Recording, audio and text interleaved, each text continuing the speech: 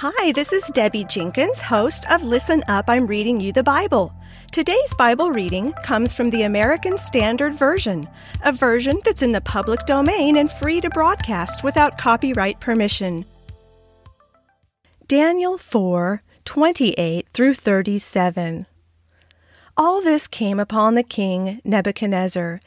At the end of 12 months he was walking in the royal palace of Babylon. The king spake and said, Is not this great Babylon, which I have built for the royal dwelling place, by the might of my power, and for the glory of my majesty?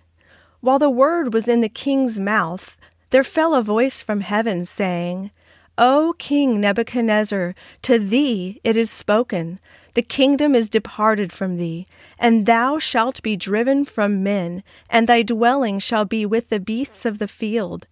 Thou shalt be made to eat grass as oxen, and 7 times shall pass over thee, until thou know that the Most High ruleth in the kingdom of men, and giveth it to whomsoever he will.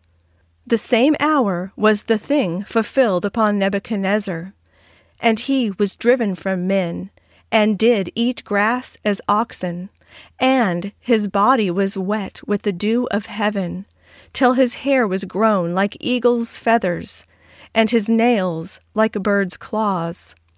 And at the end of the days I, Nebuchadnezzar, lifted up mine eyes unto heaven, and mine understanding returned unto me.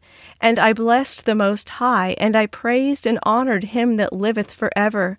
For his dominion is an everlasting dominion, and his kingdom from generation to generation.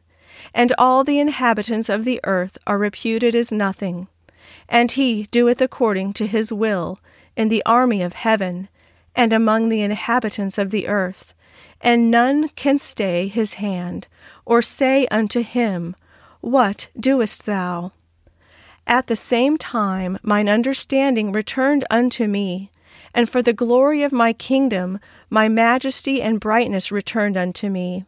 And my counselors and my lords sought unto me, and I was established in my kingdom, and excellent greatness was added unto me.